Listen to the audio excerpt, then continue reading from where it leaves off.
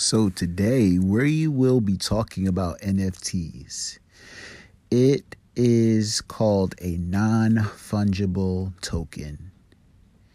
It's about finding something that can really be a good return on your investment. So there's three different things that you would be looking out for.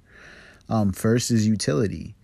Is the project that you're doing something, is it like helping something, or is it actually being a benefit to the world around us that we live in? If the project is doing nothing, then run away because it's not worth it. They just probably want to take your money. So you want to find something that's actually useful. And then secondly, is there a community around that project? Right? And that community, are they engaged? How are they feeling about those different things? And lastly, the art.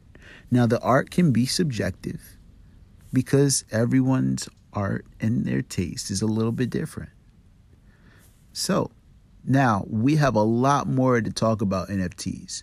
But if you're interested, this is actually video number 1 of the NFT series. So look out for that, but subscribe to our podcast to hear never before unreleased content. I'll see you in the inside.